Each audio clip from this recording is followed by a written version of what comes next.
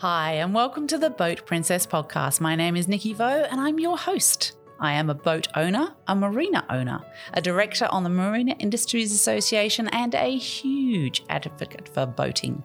In this series, I'm sharing the stories from every nook of the boating industry with the intention of encouraging more women to join me and for more women to get behind the helm too.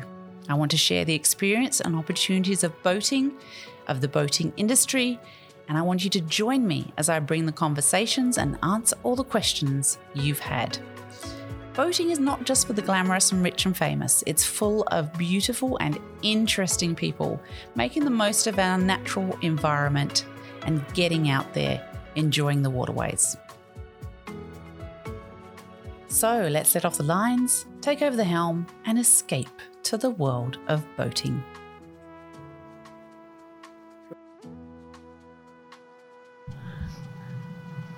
So, welcome to another episode of the Boat Princess podcast. I am lucky enough to be sitting in my beautiful mountains home at the moment, who the gentleman opposite me actually designed and built a lot of. Correct. And that gentleman is my dad. Now, my dad is the reason I first got into boating. So I kind of figured it makes sense that we had a chat with him so you can understand how I got into the world of boating. So my dad, Derek Russell, welcome to the Boat Princess podcast. Thank you, my darling daughter. I'm delighted to be here. He said to me before we started this podcast, can I call you my darling daughter? I said, well, you can call me, whatever you like. This could get very interesting. I hope it doesn't bring any too many tears either. That's true. It should be all good times, hopefully. Absolutely. Tears of joy, yes, I'm sure. Of course. So, Dad, how did we first get into boating? Well, it's a story that is, I guess, quite unique in a way, because it stemmed from my occupation as an architect, taking up a position with a company called the John Lewis Partnership. People may know the John Lewis department store in Oxford Street in London, and many other cities in the country where they established themselves as a upper level shopping experience with a unique, never knowingly undersold, so that they offered the best, but it was at a reasonable cost. It was the partnership was founded by John Speeden Lewis back in 1900 and something, who was a philanthropist in terms of treating his employees as more as equals. So hence the partnership. We were all partners. And one of the major things about that was we had a bonus every year because he believed that if we were successful, we would share the profits. And often every year, the bonus was around about 13 to 16% of one's salary. Wow. And so that was a significant amount of money. Mm. But it was very cleverly worked out because you got discount in the department store and you got discount in the food shops, Waitrose. Mm-hmm. Oh, and therefore... Waitrose. I love Waitrose. Therefore, every school holiday, we would go to the Oxford Street store and buy kids' school shoes and clothing and all the washing powder that we wanted for the next 6 months. We did, didn't we? And I used to remember, because they had this brilliant system, didn't they, where you went round the store and you bought everything you wanted, and then they sent it down to a central collection area, didn't they? Yeah, well right. Above their time. I mean, indeed. Lots of people do that, but that was, that was a very, very clever system because we just bought loads because we didn't have to carry it. Indeed. Yeah. Brilliant. So, and a feature of that was going for lunch, was having, I think, spaghetti was the choice, wasn't it? Spaghetti bolognese in the John Lewis canteen, that's right. Yeah, remember it well. Anyway, I joined the Waitrose supermarket team. I was one of their principal designers, and we were designing and building supermarkets throughout the country. But as part of also of their philosophy in terms of staffing, they also developed holiday places, opportunities for people to more spend their bonus. Exactly right. But at the same time, it was looking after staff that would, it would create loyalty more than anything else. And one of the things I used to smile at was you'd walk into a room and you'd turn the light on, and the light switch have a label on it says, "Turn the light off when you go because you're burning my bonus." Love it. Anyway, one of the places that we found out about after we started, because we started going there, it was a ballot. You had to fill in your name because there were a lot of people employed in the partnership, and the opportunity to go to Brownsea and stay at the castle was very limited. Yes. So it was a ballot. You filled in your name, and if you were chosen lucky enough to go, then it was great, because when we first went there, Brownsea Island, that was where Baden-Powell started his first camp. For the So Scouts. it was in the harbour, Poole Harbour, South England, West England, and it was almost as big as Sydney Harbour. It's the third largest harbour in the world, I think, isn't it? Then, It was then, yeah.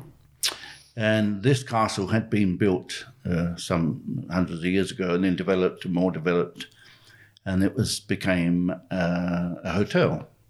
And it was only through the partnership putting money into it, because the island was then owned by the National Trust. Yep. And the castle needed repairs. It was in a poor state. The partnership said, we'll do all the work at our cost if we can use it for our staff. And they being a department store, they had all the wonderful materials. Best furnishings ever. Lovely curtains and carpets, and it became a really 5-star type of hotel, which didn't cost very much money to go and stay at, and of course you paid for it with your bonus.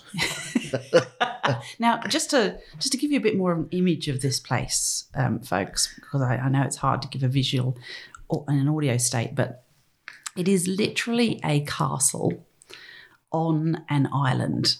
And as a kid, to actually get to stay there was, I will never forget, there was this, there's this wooden gate that used to go through from the National Trust area the private to part. the John Lewis area.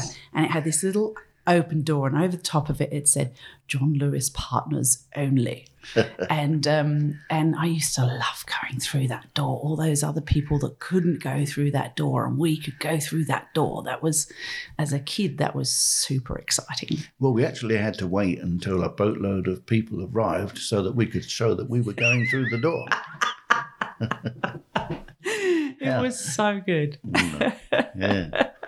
And this building, which was magnificent, and lovely high ceilings, big rooms, stone walls, mullion windows, wonderful terrace out on the front, stone flagged terrace, which looked out over the entry into the harbour. Yes, fascinating view, most fascinating view. And of course, activity all the time, including the ferry went across from one point to the other. Yeah. So you could get from Sandbanks to where does it go to? Get to Weymouth that way. Yeah. And the truck liner would come through now and again, the truck liner that took trucks and cars from Poole to Cherbourg. Yep. Maybe 3 or 4 times a week. Enormous, great ship that even the ferry had to stop for. So one would sit on the terrace, you'd have your morning coffee. We were catered for every meal. Certainly were. We used to put on a few kilos every week. We stayed there, didn't we? That's right.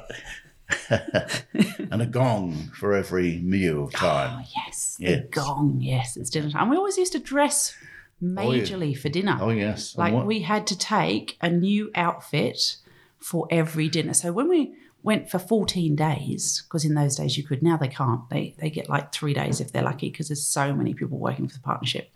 But in those days we'd get 2 weeks and we'd literally take an outfit for each evening plus all the stuff we wore during the day. So the suitcases were, and you managed to get them in the car every time. Oh, yes. With 3 young ladies, of course. Exactly. It was a bit of a challenge. I'm calling Mum a young lady, of course. Of course, of course. So our island you could only get there by boat. And therefore we had to time our journey from home to get in time to get to the 12 o'clock boat. Otherwise you'd have to wait until 2 o'clock or something.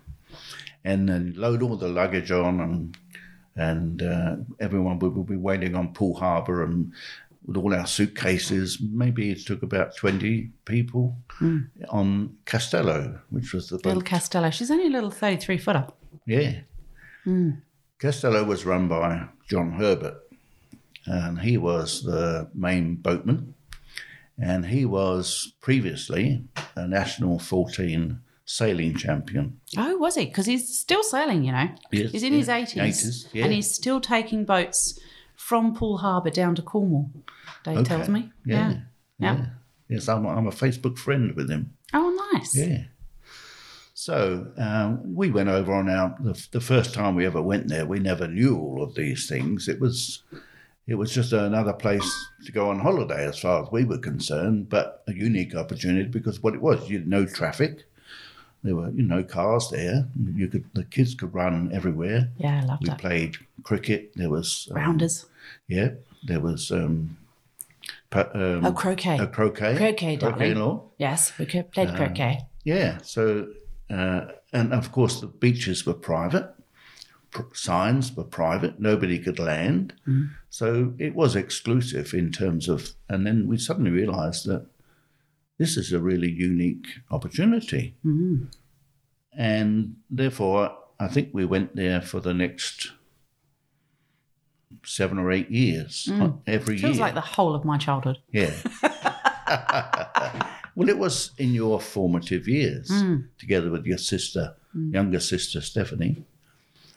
And having been there the first time, and we'd been there for a fortnight, and the other funny thing was there that the staff mainly came from the stores. Yes. They were given the opportunity to volunteer. They did the season, didn't they? Because I think they opened about Easter. Yes. And then closed in like end of September, early October, something like that, didn't they? Yes, Yeah. That's right. So it was a limited time even then. But of course, English weather being what it is, that was the only time really to go down and have a beach holiday. Yeah, but because of the rough weather in winter, you couldn't get the guests across in the boat. But I do believe they open longer now. But yeah, it's a bit cool and rough It in the can be. harbour. Yes. Yeah. And if you lived there, and we came to know people who lived there that had to go to school and things like that, they were dependent on getting across on that boat. Yeah. And of course, it was National Trust, so there were visitors from National Trust that we were kind of guarded from. Yes, we felt very, very exclusive, didn't Yes. We did venture across into the National Trust shop now and again to get an ice cream or something. Oh, that used to be a great shop. It's not now, but it used to be an amazing shop. Yeah. Yes, yeah.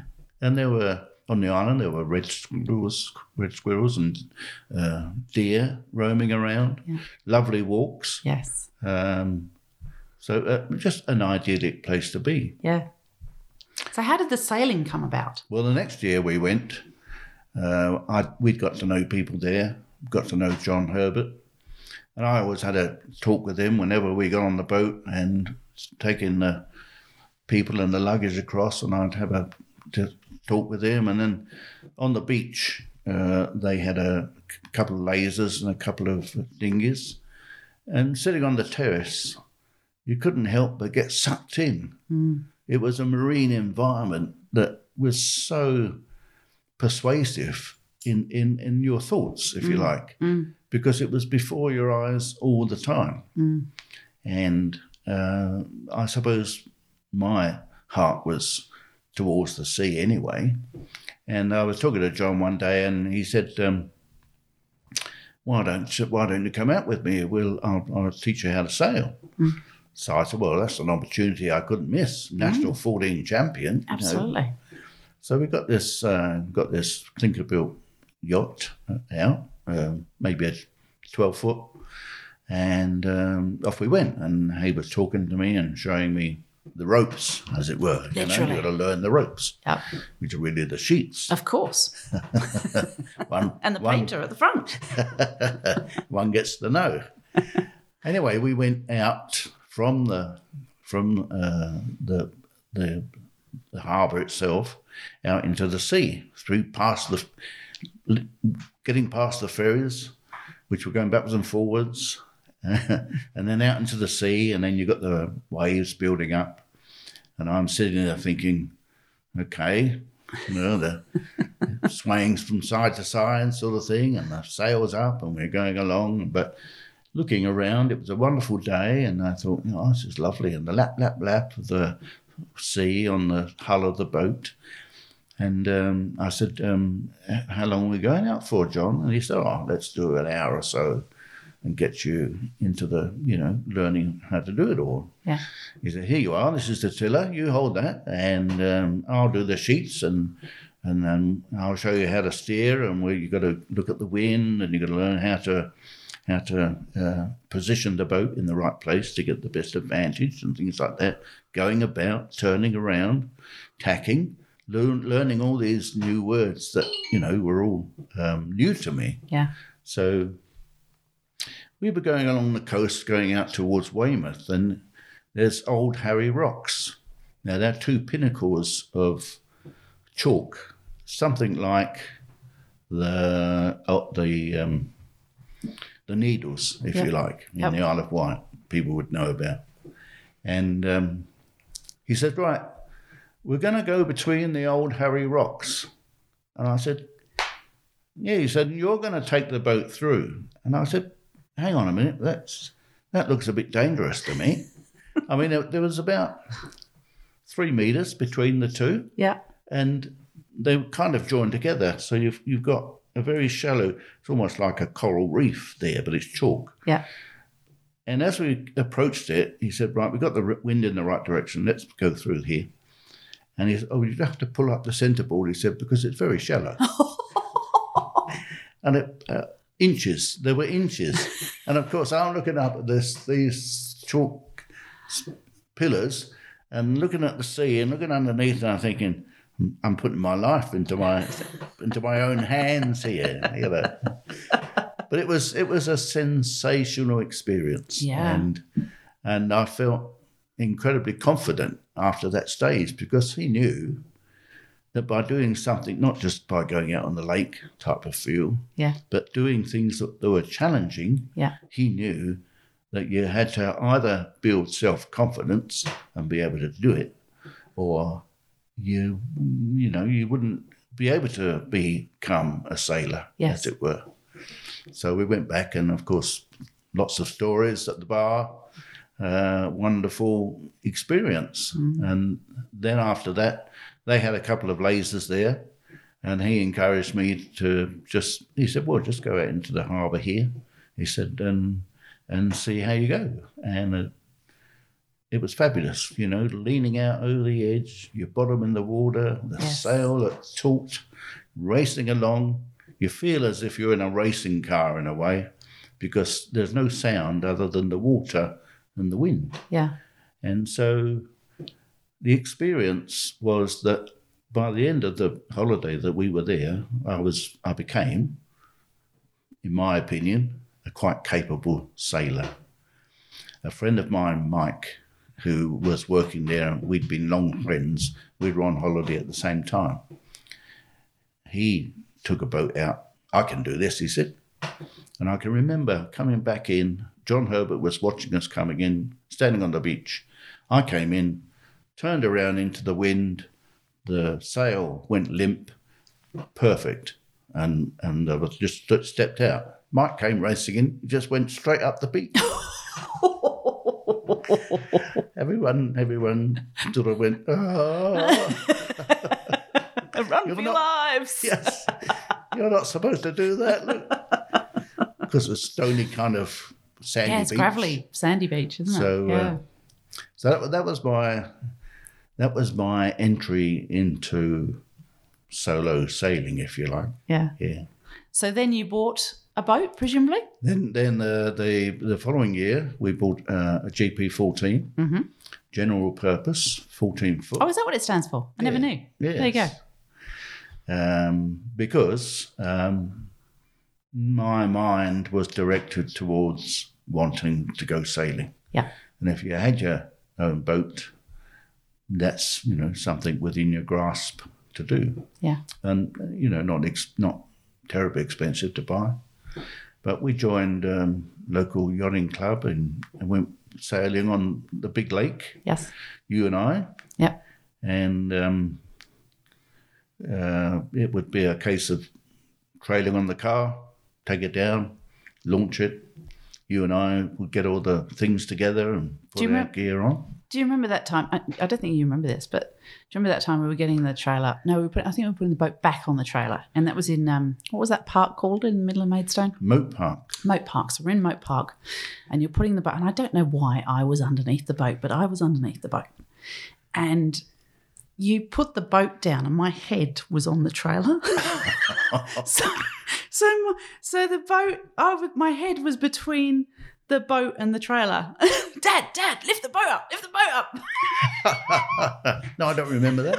It must, thank goodness it was obviously like an egg. When you pressure an egg the right way, okay, it doesn't break. Well, Thankfully my head was pressured in the right way. So experiences like that you just don't get if you don't go boating, right? Yeah, indeed. Yeah. So yes, we used to sail at Moat Park. Then every year, of course, we went to Brownsea Island. Yeah, because there was a special sailing week, wasn't there? Well, the next year we joined.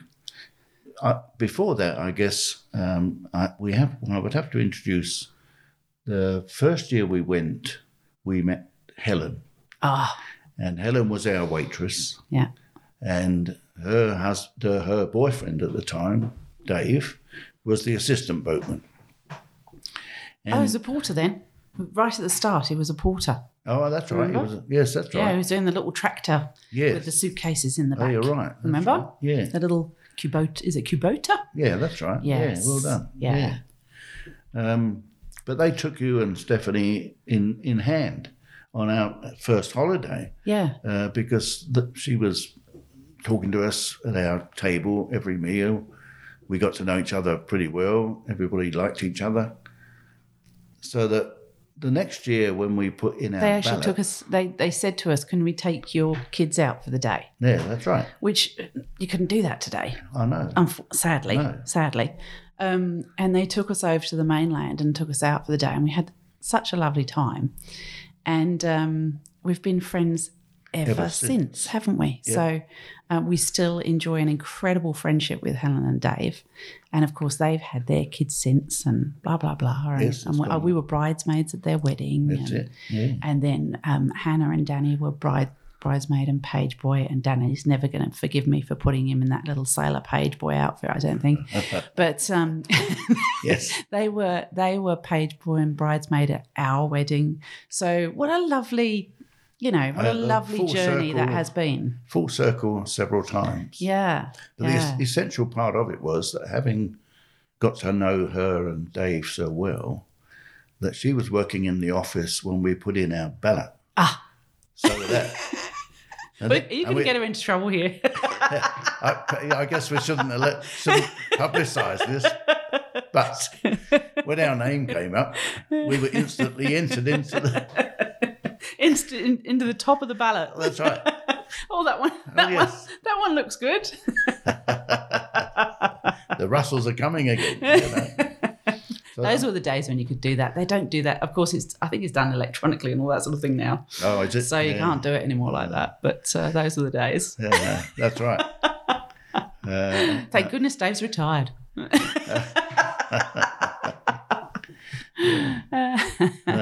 But they got a cottage was awarded to them by the National Trust when they got married, and we used to. Well, that cottage is leased by John Lewis, isn't it? Yeah, it's a John Lewis cottage that they had. Yeah.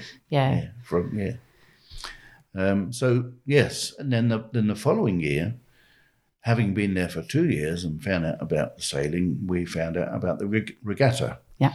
The regatta was in August. It was a fixed week. And only those people who had boats or influence in the sailing group, if you like, because they had a club. John Lewis had a sailing club. And they also had 4 ocean-going yachts. They did down on the Solent, didn't they? Yeah. Brilliant company to work for. Oh, who wouldn't work for John Lewis? If you had enough people that wanted to set up a club or an organisation, they would consider it, finance it, and everything. Yeah. And I'm just going off the beat here, but in joining that club, one was given the opportunity to go sailing in one of those ocean-going boats. And the way it was done by a ballot. Yeah. And all of a sudden... You didn't have a connection in that office though, did you? No, not really. But you put your name down and all of a sudden you get a week's notice and say, you can go this weekend. Yeah. And me and Mum would get down on a Friday night and meet in a local pub in Southampton, and not knowing who we were going with. Yeah. And how it was done, and then you'd go down to the boat, and they had a guy that looked after and kitted the boat out. Yes. The chandler, I suppose you would call him. Yeah. Fully stocked with all the food for the. There would be 6 people, and one of them would be a qualified skipper. You'd go out on the Solent, and I can remember the first one we went on, Mum was feeling a bit queasy. I shoved an apple in her mouth. I said, suck on that. Poor Mum. She was okay. She suffered a lot in my interest in sailing. She did. She couldn't get on a boat now. No. Well, she only goes on my boat if it's got it. Yes. If it's a big motorboat, I'll That's go right. on it. If it's a sailing boat, I'm not there. No sailors. But yeah, we went out to the Isle of Wight, and we had a good weekend. But the weather was awful, and it was bucketing down with rain. But nevertheless, it was an experience. It was good, and we went on several of these. Anyway, back to It was interesting with the partnership. I always found, because you've just been thrown together with 4 other people that you've got no idea who they are and so on, in very close quarters. Because they were only sort of 40 foot or so, those boats. And what was interesting about the partnerships, same thing staying in Brownsea, was there was a kind of a trust and an understanding of all the people that work for the partnership. So, for example, in the castle, none of the bedroom doors were locked. Oh, absolutely none of them. No. So everybody, in fact, what happened therefore was when there was a whole bunch of teenagers of us staying there, you'd go to bed one night and your bed would be short-sheeted and full of seaweed. Yeah. Because somebody come into your room and was mucking around and causing you problems for going to bed that night. So, yeah, there was a lovely trust and understanding of all the people that don't do that. Dad's Dad's a drummer, so he can't help himself tapping on the table, you know. Mm. So yeah, it was lovely that we had such a relationship with people, you didn't really know. Oh, indeed. And yet there was this understanding and this relationship, wasn't there? Yeah. Yeah, it was lovely. And It was the lovely. evening dances and silly games and things like that. Oh, yes. Remember those? The discos. Yeah. Oh, yeah. The discos at Brown Seat. One of the chefs usually ended up being the DJ, didn't That's they? it, And those were the days. Yeah. It was a kind of simple executive life, as it were, you know. Yeah. But it was harmonious, Yes. and everybody had the same attitude, if you like. There were no disagreements with anybody, you know, and the meals were dished up, and everyone was appreciative, you know, if you like. Yeah.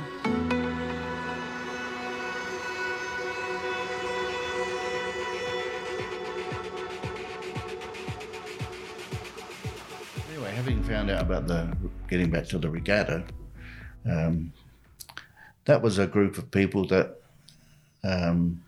were drawn together and had races every day. Yes. So on the terrace, there was the starting cannon, and there was the team. Mum became one of the team. She was doing the timekeeping or something, because I couldn't get her out in another boat after the truckliner experience. Well, was it?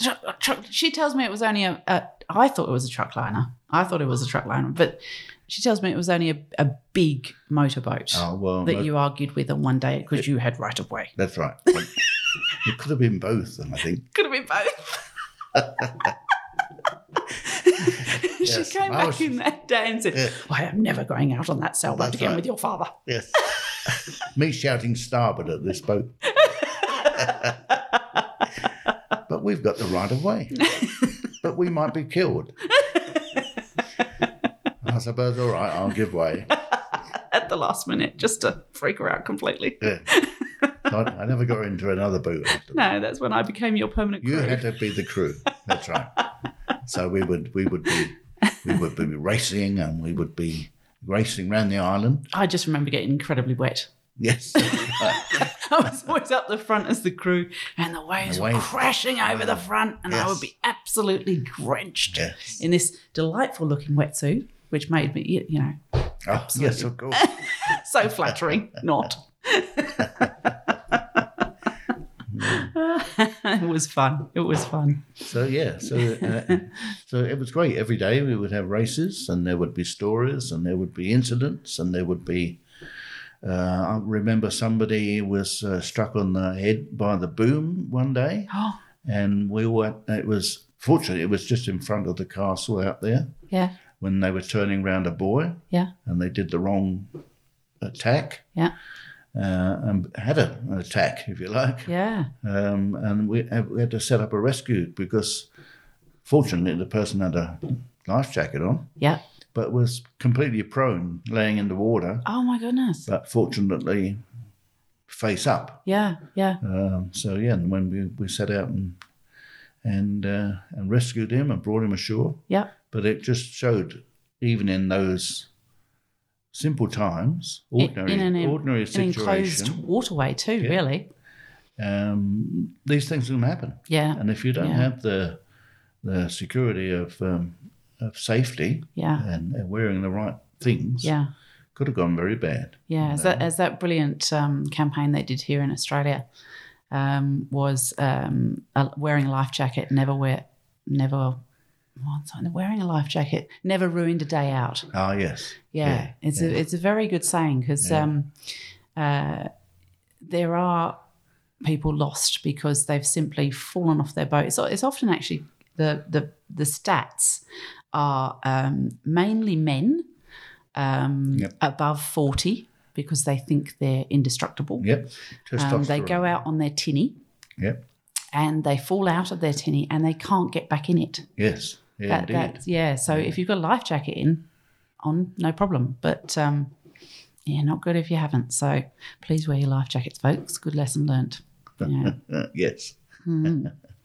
So you and I were crewing in those races. And that is, look, when normally teenage girls don't spend a lot of times with their dad on a normal teenage daughter relationship. But that was time that you and I had together. Yes, I was getting incredibly wet, but Well, so was I. I shielded most Not so of it. much. Come on. Yeah. But we wouldn't have had that if we hadn't got into that sailing and that racing and that whole experience at Brownsea. I'd be laying on the beach and arguing about who was going to go and get the ice creams or something like that. Exactly. So that was very special. Yeah, very special that time we used to have, because we used to spend whole days together taking the boat to the park or taking the boat sailing at Brownsea. Yep. We would spend the whole day together sailing, which was such a lovely thing. And do you remember in the evening they'd all wear their cravats to the bar, wouldn't they? Oh yeah. Yes. Yes. Yes. It was terrible, wasn't it? And the special drinks we had at the bar. Remember Jungle Juice? Oh yes. Yes.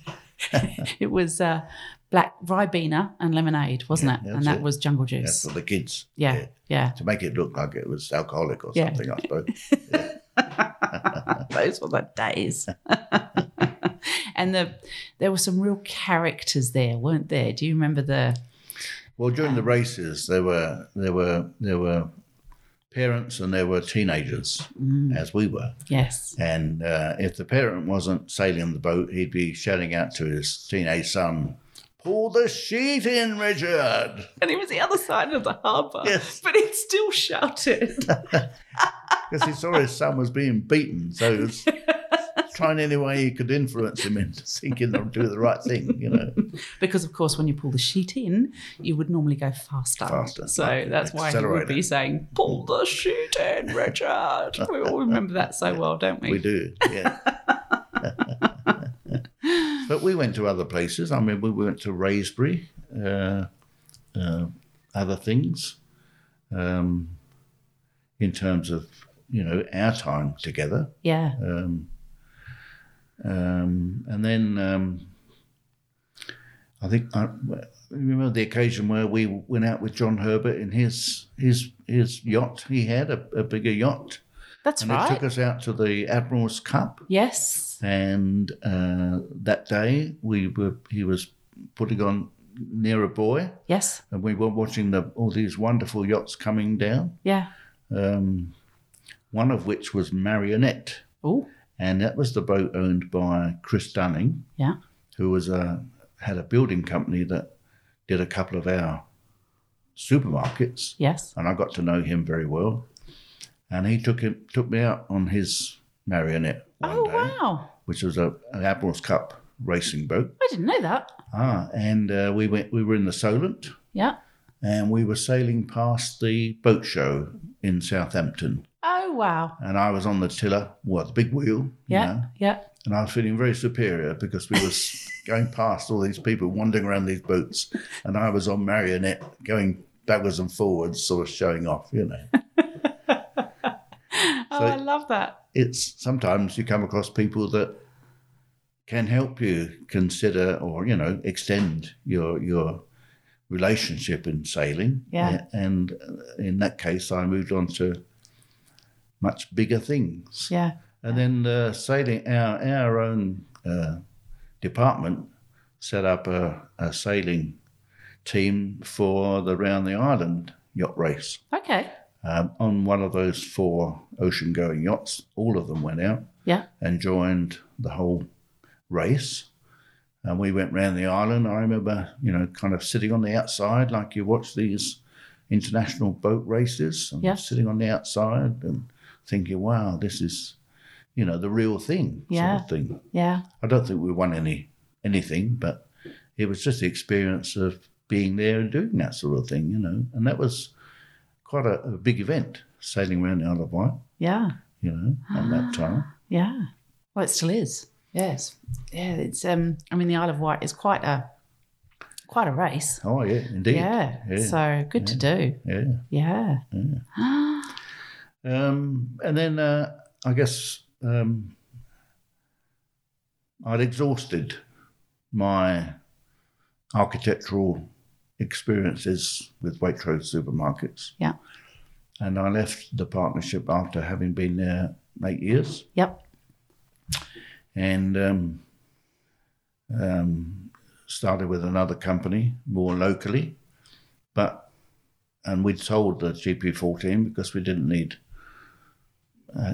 that. But I bought a bigger boat then. I bought a boat called an Alacrity. Oh, okay. It was a 3-ton bilge keeler. I remember going to see her when you bought her. She was up on a hard stand, wasn't she? Well, no, she was in. We were living North Kent. Yes. And we put her into a marina on the Medway, and it was a drying out marina. So when the tide went out, it sat that's why I got a bilge keeler. So it was sat into the mud. And bilge keelers had two keels coming down, just to explain to everybody. Yeah. So it's 2 fins coming down. Yep. So that when the tide comes out, she sits upright, as opposed to if you've got a single keel, obviously she's going to lean badly. That's right. So that's what that means. Yeah. So, and the belly of the boat would sit on the mud as well. So having learnt afterwards the benefit of hindsight, your sailing is only allowable when the tide's in. And the period of time that the tide's up is when you can go in and out. Thames Estuary has a severe difference in tide height. So if you had a weekend opportunity and the weather was good, the tide was right, we could take the boat out. And the funny thing was that people who were in the marina took their boats out, they went round to the Isle of Sheppey, anchored up for a Saturday night, had their evening meal, morning breakfast, and sailed back and went into the marina. Yeah, a bit like Bobbin Head and Refuge Bay. Yeah, that's right. Anyway, we had your grandmother Bolton staying with us for a while. And we were talking about the boat, and we said, where would you like to go out in the boat? Oh, yeah, that'll be something different, So I said, well, we've got 3 or 4 hours. I said, let's go down there. And we got out into the water and out for a while. And I said, we'd better start going back because the tide's on the ebb and we've got to get back onto the marina. Yep. So we came up into the marina, and just as we were coming between the rows of boats, we came to a jarring halt. Oh, no, we went aground. So they said, you can come in between these times and that time, but it wasn't correct. Oh, no. So we were in the middle of the avenue, if you like to call it. I don't know what the nautical term of a marina is. That is called the fairway. The fairway. Yes. There you go. Not like golf. But. Yes. So we're in the middle of the fairway. So I rapidly got the inflatable dinghy out, pumping it up like mad, because I had to get our mum and your gran back on dry land. Otherwise we were putting there all night, So I rapidly pumped up the inflatable, so I had enough water to get that in. Yeah. Got into that, rowed ashore, and of course then the height of the pontoon was up here somewhere. So there's me pushing your nan by the bottom up onto the top to get on the pontoon. The moments of boating. One of the things you kind of remember. There are lots of occasions, but not some of the things that caused hilarity. I don't know if he was laughing. But, so I had to tie the boat up and then go down 5 o'clock in the morning when it was floating again, and get out and go and moor.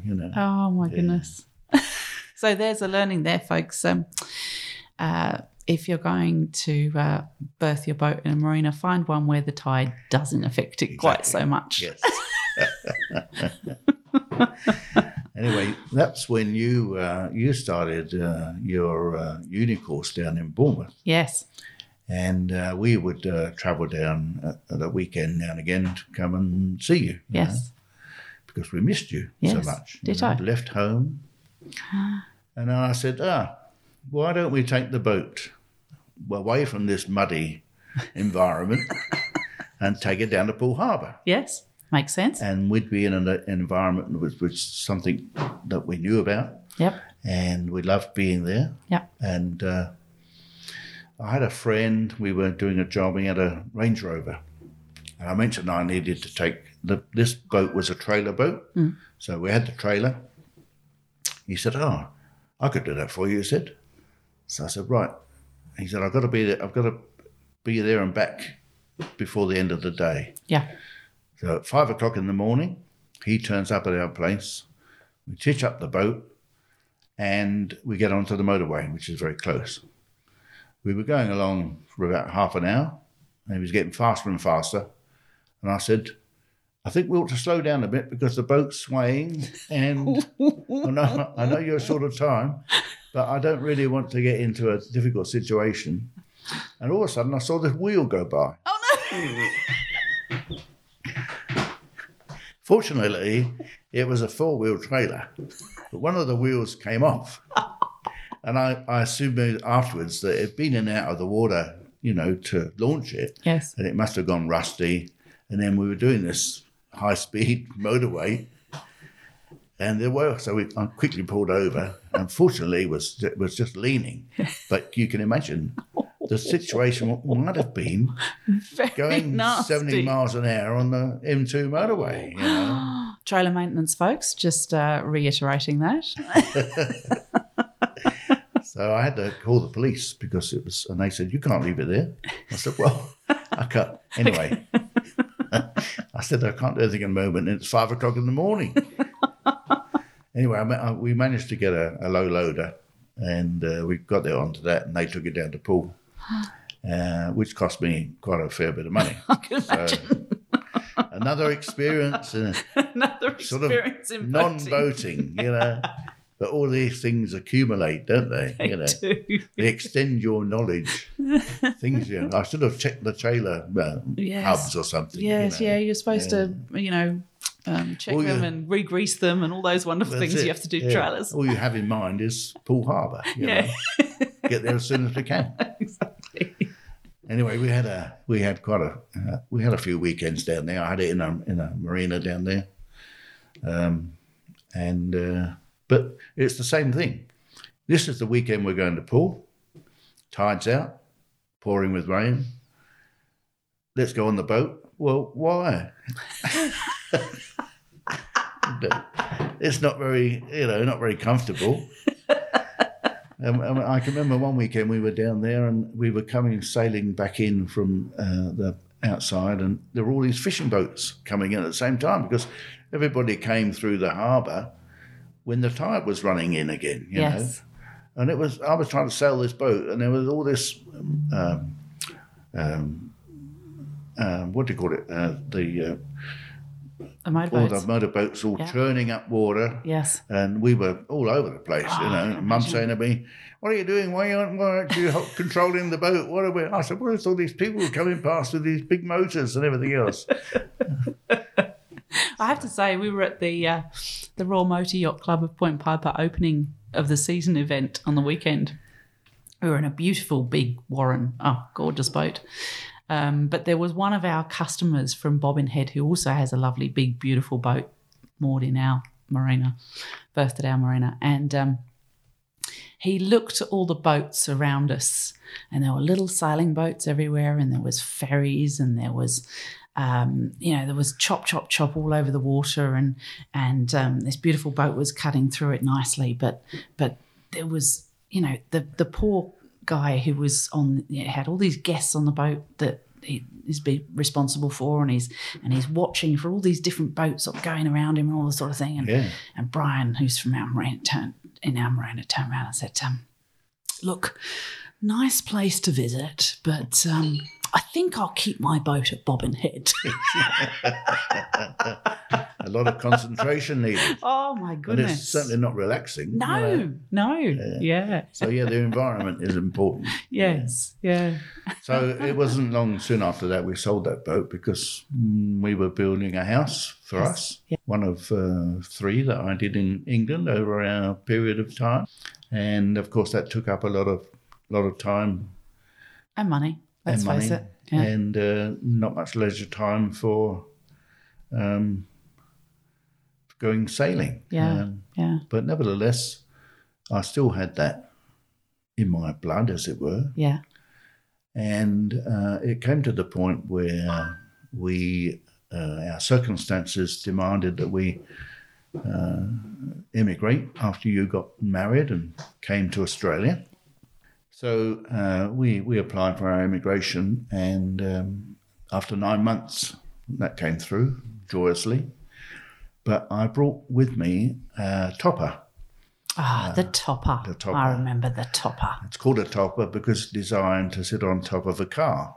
Oh, is that right? Yeah. Oh, there you go. Yeah. Having sailed lasers down at Brownsea, the topper's a little bit smaller. It's like a floating wide surfboard with one sail. And it's almost like a solid resin type hull, wasn't it? Yes, a very, very shallow foot area. Yeah. But because it was like that, sit on the car, you could lift it up and put it up. And then I remember it being very heavy though, Dad. It was red, wasn't it? Was it red? It was red. Yeah. Yeah. Yeah. Yeah. Yeah, I bought that from a company that made it down in Kent. Yes. And great little boats for learning in, because they were, because I remember learning how to sail myself in a topper, because one of the ladies at Sailing Week had a topper, didn't she? yes. And I remember her letting me have a go of that to do some solo sailing myself at Brownsea. And of course, the first thing you learn to do is to, if she capsizes, bring her back up again. That's it. So in the shallow water, I was practicing, okay, she's tipped over, I'm jumping on the centreboard and I'm bringing her back up again. And it was a good boat for that. It was really solid and easy for even somebody as a young teenager at the time. You could pull her up quite easily, which was great. Ideal. Yeah. So toppers literally have a top hat on their sail. That's how you can tell it's a topper. Yeah. We got an apartment in DY, and we had a garage on the lower level. And I put some pulleys in onto the concrete floor above, as it were, and put this topper on it so that we had a station wagon at the time. So at the weekend, you and Mum would go off to the shops, and I'd lower the boat onto the roof rack and go out to Palm Beach. Yeah. Which was free in those days. Free in those days to park there. Park the car, pull it off the top, sail around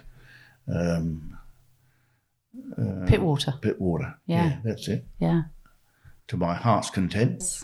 And then bring it back and then put it back on the car and take it home. And so that was quite a few weekends that we had the opportunity. So I still was sailing. Yes. Which was important. Yeah. Yeah. It's lovely.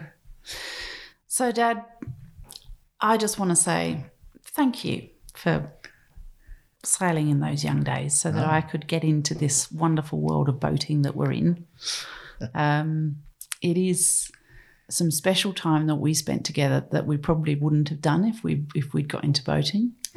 And so many incredible memories because of the blue mind kicks in. So you remember those holidays strongly because they were on, in and around the water. So, and now look where I am doing boating and funnily enough, the beautiful timber yacht that we have now, Fare Thee Well, she was built in exactly the same year as Castello.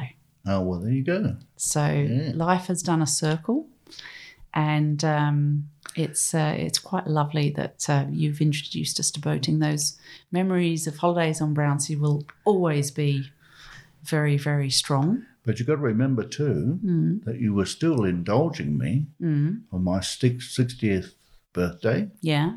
We went out, we had a sailing for the day in Newport. Yes. And when I first came out here, somebody had a boat that we took from South Sydney up to Newport, going past the Heads. That was fabulous. Yeah. And the same year on Boxing Day, we were due to go to Newcastle. Yes. From Newport. Yes. There were three of us. Oh, that big storm thing. My goodness. There were three of us, and we saw the storm clouds rolling in like a big front. Yes. This was on a Saturday morning. And, look at that. Oh, come on, let's go. We're here now. No. Let's go. Off we went, setting up He's about to teach you another lesson, folks. There was this thunderstorm started. There was lightning, there was rain, there was wind, there was lashing. There was waves coming over the front of the boat as if somebody was standing there with a big bucket. And we were getting soaking wet, and we were trying to make headway. And this went on for hours and hours. And we had, I don't know, we hadn't got past even halfway up the Central Coast. Yeah. And I don't think it was even halfway up the Central Coast, actually. And we were not going nowhere. And the wind was on our front, the fore part. Yeah. And let's get the engine going. Okay, right. And then we couldn't start the engine. Oh no. That didn't work. Another tip of the day. Start the engine just before you leave, just to make sure it does. Yeah. So then we turned around and we said, we'll just have to go back. So then we were running before this storm. Oh my goodness. Enormous waves just surfing along, which was quite exhilarating in a way. But when the wind and rain is coming down on top of you, and we got to a point where we were running with the sail, mainsail out, goose winging. Yeah. Oh, that's what. By the way, folks, that's when the wind is behind you. You've got the mainsail out one way and the foresail out the other way. So you literally look like a goose with the wings out, and that's why we use that term. Indeed, yeah. So the skipper, the guy that owned our boat, says we've got to get the mainsail down. The boat was wallowing so much, it was getting water in either side. Oh gosh! So there was me and this other guy up on the cabin trying to pull this mainsail down, ripping with wind, rain, thunderstorms, lightning. And I'm sitting up there thinking, why the hell am I here? And I was fearing for my life at that time. I can imagine. It was very, very risky. Yeah. And you were what, in your 60s then, or late 50s? No, 50s. Late 50s. Middle 50s, Yeah. I'd say. Yeah. And then we got back into Newport, and I said, take me to the nearest place that I can get off. I said, you can pack your own boat up. I just want to get off. But yeah, I'd forgotten about that trip we did for your 60th. We went up to a lovely house up in Central Coast, didn't we? And we did. And we got a skipper and a lovely yacht, and we all went out on that for the day for your birthday present. Lion Island. Yeah. Didn't we? Yeah. And then my 70th, we went up to the island, Hamilton Island. Yes. And we had a weekend on the boat there, again, that you organised for my birthday. Yes. And we saw whales. Oh, we did. Do you remember that? That was an amazing trip. Right by the side of us. Yeah. We went to that wonderful white beach. Whitehaven. Whitehaven Beach. What a magical weekend that was. That was lovely. Yeah, we had I think it was 3 or 4 nights out on the boat, wasn't it? Yeah. And we had a skipper again. But yeah, that was a lovely trip. It was. And we saw some amazing sights and did some snorkeling, and it was great, wasn't it? I was on the big wheel for quite a while. Yeah, They let me be the captain. They did. Yeah. And there were maybe 6 or 7, 8 people. Yeah, which were random strangers. Yeah. That had all booked onto the same boat. It was a lovely event. So again, they did your birthday cake and all that, didn't they? That's it. Yeah. So I suppose you're expecting something for your 80th. Oh, I've got to think about that. Well, you've got the perfect opportunity now with your new yacht. My new toy, yes. My new old toy. I haven't seen that yet. Yeah, I know. She's a stunner. You're going to love her. So I think that's a milestone that we can look for. I think so. But I guess milestones on this journey, that's what it's been. Milestones on the sea. If Amazing. you can envision something like a milestone on the sea, it would sink normally, but That's awesome. it's been a wonderful experience. It's been meeting lots of people, spending lots of time with my family, scaring our mum.